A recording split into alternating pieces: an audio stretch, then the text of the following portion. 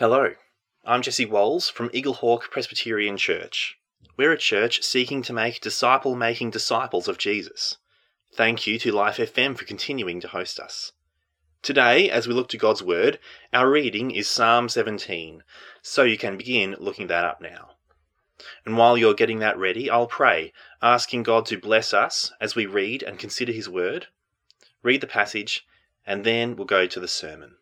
And so let's pray.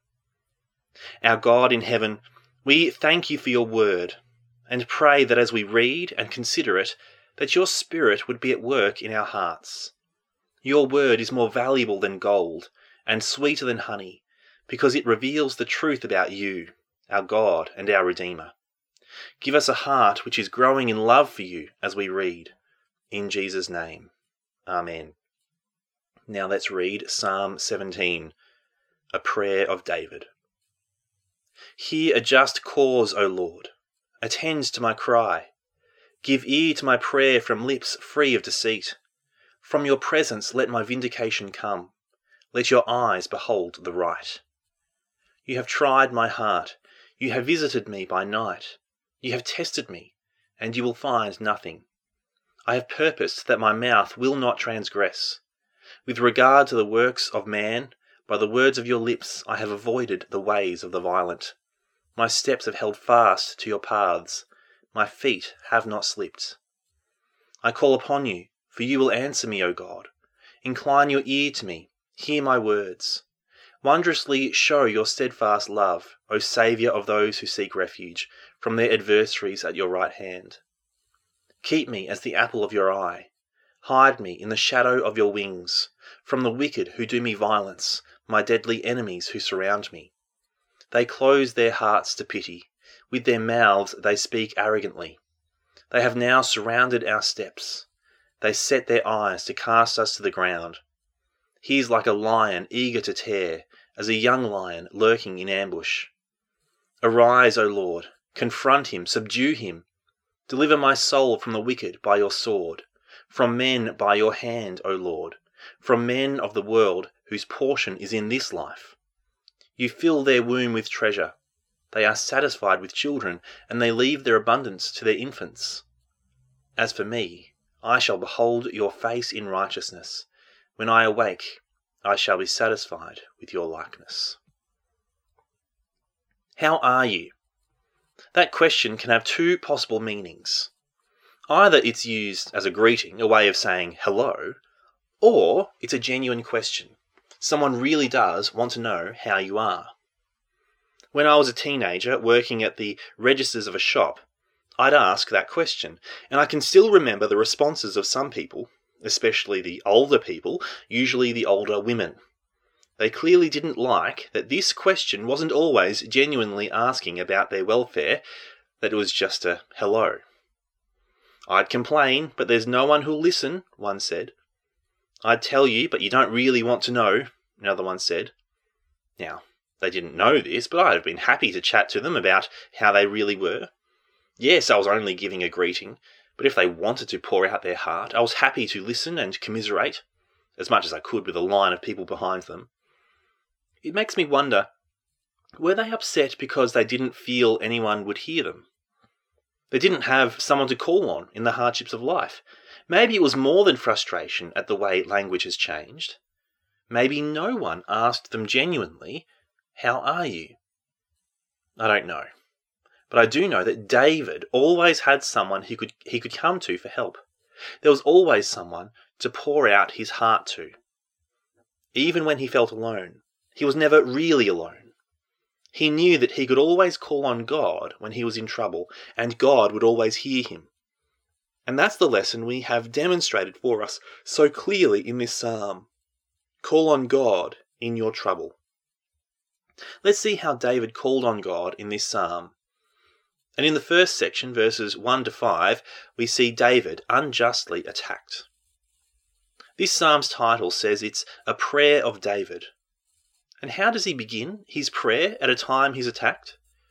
Does he follow a particular model of prayer? No, he doesn't use the Acts model of prayer, where you begin with adoration, then confession, thanksgiving, and only after that, supplication or asking for things. ACTS. That's a great model to follow, but David doesn't slavishly follow it here. He doesn't follow the Lord's Prayer model, which again begins with praising God, asking for his will to be done. No, as he suffers, he dives right in. This is an arrow prayer, getting straight to the heart of the issue, bringing his heartache immediately to God. This isn't the only way we should pray. Our prayers should be full of adoration, confession, and thanksgiving. We should pray for others too, but when you're in need, stressed, attacked, hurting, you shouldn't feel guilty if you don't spend the first 5 minutes of your time in prayer telling God how amazing he is. Come to him with your need, your hurts, because he knows that you love him and he loves you and wants to hear you call on God in your trouble. So in verses 1 to 2, David gets down to it. Hear a just cause, O Lord. Attend to my cry. Give ear to my prayer from lips free of deceit. From your presence let my vindication come. Let your eyes behold the right. We're not sure when this was written, but there were plenty of times David was unjustly attacked. You might remember when David was in Saul's house playing his instrument to calm Saul while he was in ranting. And Saul threw a spear at David twice. And then there was that time David saved a city from the Philistines, and Saul heard about it and was coming to try and capture him. And David discovers that the people he just saved were getting ready to hand him over to Saul. David was being unjustly attacked. And so he desperately cries out to God, begging that God would show him to be innocent. I've known a few people in a similar situation to David. People have spread rumours which are utterly false. They're being misrepresented. Their reputation is threatened, sometimes tarnished, and there's nothing they can do. It's happened to some minister friends of mine. Someone complained about them to the presbytery, and the presbytery investigated. It's gruelling. People were interviewed, conclusions drawn, reports written, suggested outcomes given. And in the times I'm thinking of, the presbytery has said there's no case to answer. They vindicated the minister. But here's the rub. This all happened in private. The minister can't make this public. Sure, he might share his troubles with a friend or two in confidence, but he can't scream from the rooftop that he's been vindicated. Meanwhile, his accuser isn't bound by the rules of presbytery. They could say whatever they want, especially if they've left the church and are gossiping about the whole thing to a different church. I know others who've been outright slandered and accused of domestic abuse, when actually the abuse goes the other way. Maybe you've been slandered over something. David's innocent. Whether God tests the secrets of his heart or sees what he's like in the dark when no one's around, he's innocent. Not that he's sinless, but he's loyal to God, generally obedient to his ways, and determined in this matter especially to do no wrong. And that should sound familiar. Remember, the Old Testament is constantly pointing forward to Jesus, and David is one of the clearest models. Jesus experienced Psalm 17. He was on trial for false charges. The witnesses contradicted each other, but Jesus didn't defend himself. He didn't lash out. He didn't call on 12 legions of angels. He trusted God to deliver him. Isaiah said, "He was oppressed and he was afflicted, yet he opened not his mouth." And Jesus wanted us to be prepared. He said in John 15, "If they persecuted me, they will also persecute you. Be ready." Don't think slander or even physical violence is anything strange for the Christian. If you experience it, don't think you've been abandoned by God or think that this isn't the way it's supposed to be. We're leaving the strange times of peace in the Western Church and headed towards the normal, persecution. So pray. Pray when you're persecuted for your faith. Pray for your Christian family as they suffer for Jesus. Call on God in your trouble and theirs. And that brings us to the second section of this psalm, verses 6 to 9. Steadfastly loved. David, clinging to his innocence, leans on his God who loves him. He knows God cares for him and cares about justice. He knows he's precious in God's eyes, and so he calls on God in his trouble, just like we should. See his confidence in verse 6. I call upon you, for you will answer me, O God. Incline your ear to me, hear my words. I often struggle to hear someone speaking to me in a crowded room. Everyone else's conversations become a hum which keeps me from hearing the person right in front of me. There's been many times where I've needed to bend down to hear my wife or someone else, and I've pointed my ear in the direction of their mouth to catch the words they're saying. But David knows that God hears him. He's not speaking into the air. God doesn't ignore him. His words aren't lost in the crowd. God's ears are turned towards David. Why is David so confident? Because of his steadfast love, verse 7. In Hebrew, it's his hesed. That's a Hebrew word which deserves your memory. You already know a few Hebrew words. Adam, Hosanna, Hallelujah. Add this one to your list. Hesed. It's translated a few ways. Steadfast love, loving kindness, faithful love, great love. This is God's covenant love. He's promised to love his people, to keep his covenant promises. And because David is the king of God's people, he can trust that God will protect him. God will vindicate him. God is his saviour. Do you have that confidence? Do you know that God loves you? Even when your world is crashing around you, do you know that God hasn't abandoned you? That God is just as much your covenant-keeping God as he was for David? That now, for those who trust in Jesus, we're part of the new covenant. On the night he was betrayed, Jesus took the cup and said, "This cup that is poured out for you is the new covenant in my blood." Like the covenant with Abraham involved a sacrifice, and the covenant with Moses, this new covenant began with the shed blood of Jesus. His death established it. Jesus' death is the proof that God loves you. In Romans 5, Paul is painfully clear about when Jesus died. Was it when we were sorry for our sin? Were we desperately trying to live for God, follow his law, love him? No, it was when we were weak, ungodly. God shows his love for us in that while we were still sinners, Christ died for us. When the world's against you and you feel alone, there's always someone you can turn to.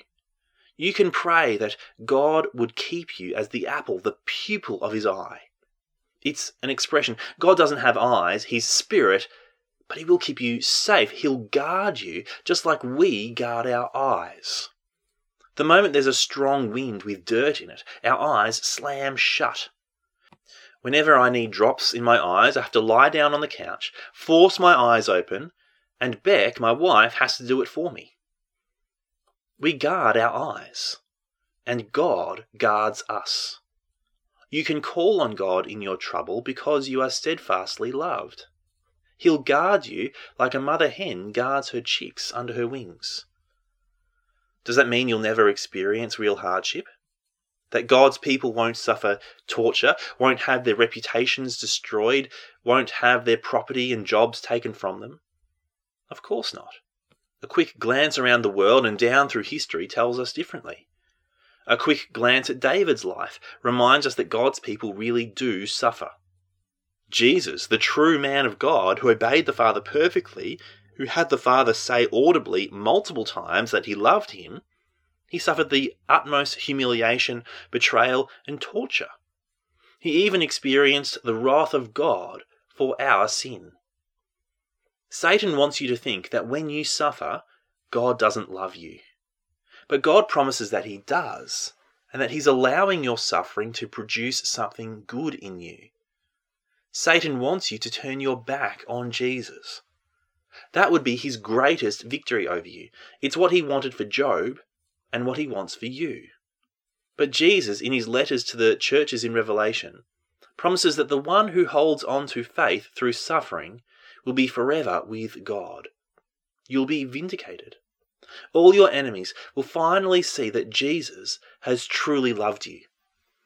So call on God in your trouble, because if you've come to Jesus, you are steadfastly loved. You're safe in his covenant, like David was. David was unjustly attacked, but knew he was steadfastly loved. So he has confidence in verses 10 to 15, our third section, that he will be gloriously defended. In verses 10 to 12, he focuses on his attackers, describing them. If they were after you, you'd be quaking in your boots. They close their hearts to pity. With their mouths they speak arrogantly. They have now surrounded our steps. They have set their eyes to cast us to the ground. He is like a lion eager to tear, as a young lion lurking in ambush. David's on the ropes. His life hangs by a thread. Saul, Absalom, and others closed their hearts to pity. They didn't care about David's life. They didn't care about collateral damage. They were determined to cast David and his followers to pieces like lions. Maybe you've seen a documentary on lions, or even just a few clips of them hunting. It's incredible. The lionesses, who do the actual hunting, surrounding the prey, camouflaged by the long, dry yellow and lush green grasses. They stalk the prey until finally they leap out, determined to cast to the ground a zebra or an antelope or whatever it is they're hunting. Their strength, their speed, and commitment to the hunt are terrifying. No one would want to be out in the wild alone with lions stalking you. There's no pity in their hearts, only a determination to kill and eat. But remember, David isn't alone. These enemies, unjustly attacking him, have forgotten that he is steadfastly loved, and so God will gloriously defend him. Look what David calls on God to do in verse 13. Arise, O Lord, confront him, subdue him, deliver my soul from the wicked by your sword. You might be surprised by that language. Shouldn't we be nice? When we pray for the persecuted church, don't we pray that the persecutors turn to Christ? But we also regularly pray for judgment, even if we don't realize it. When we pray, your kingdom come, your will be done on earth as it is in heaven, we're praying for Jesus to come. And when Jesus comes, he'll destroy everyone who hates him and his church. That's a warning for you if you haven't found forgiveness in Jesus. He said whoever's not with him is against him, that he's the only way to the Father, that judgment is coming. In verse 14, these people who hate David have good things, but they're living for this life. Are you? One day your life will end and you'll face God's justice for everything you've said and done, even the small things. God cares about them, and he'll judge. But you can find refuge in Jesus. He can be your saviour. You can be forgiven. And when you're forgiven, you will be gloriously defended from the great enemy of your soul, from the devil who hates you and wants you to keep living for yourself, who wants you to suffer the torment of everlasting judgment with him. He's been defeated. And all the people who'll oppose you because you believe in Jesus will be defeated, shown to be wrong either in this life or the next. Turn to Jesus. Find in him the hope of your soul. Here's the reality. Christians attacked for their faith and standing on God's word will be vindicated. You might feel it's a long time coming, but Jesus said every idle word will be judged. Everything done in darkness will be brought to the light. He's the judge and we can trust him. We don't need to take matters into our own hands. He sees it. He'll deal with it. As governments attack God's people, we can rest. As Christians are called anti-women because we oppose abortion, as governments eventually start threatening Christian schools unless they give in to LGBT propaganda, as your friends are suddenly not your friends because you refuse to go along with the world's ideas of right and wrong, you can rest. They're living for this world, but one day they'll be gone. They'll leave their abundance to their infants, verse 15. But, verse 15, as for me, I shall behold your face in righteousness. When I awake, I shall be satisfied with your likeness. All this life might seem hopeless. Nothing changing, hardships increasing. If not for us personally, then for the rest of God's people. But God's people don't live for this world, to get the best out of this life. One day we'll open our eyelids after death and see the face of our Saviour.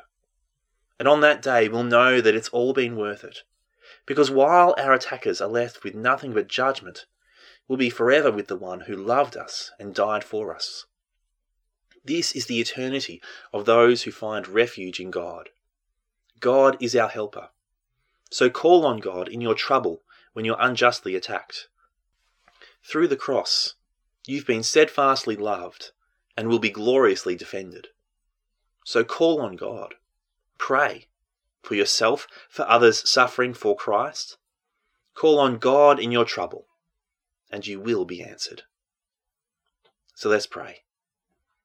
Our God in heaven, we are so thankful that we can call on you in time of trouble. We know that your word does not promise us a life of ease and comfort and pleasure. Jesus himself promises us that we will be persecuted, that the world will hate us who believe in you. But Lord, may we find in you a great God who gives comfort to his people, who defends us. Thank you that we can call on you because we know that you love us. We thank you in Jesus' name. Amen. I'm Jesse Walls from Eaglehawk Presbyterian Church, and I pray you've been blessed as you've spent this time in God's Word. Next week, we'd love to have you join us in person for our service at 10 a.m. I hope to see you there. And as always, if you'd like to make a comment on what you've heard today, you have a question, or you're looking for a church, then please get in contact with us. Our website is eaglehawkpc.org.au. You can also contact us through Facebook or Instagram. God bless you.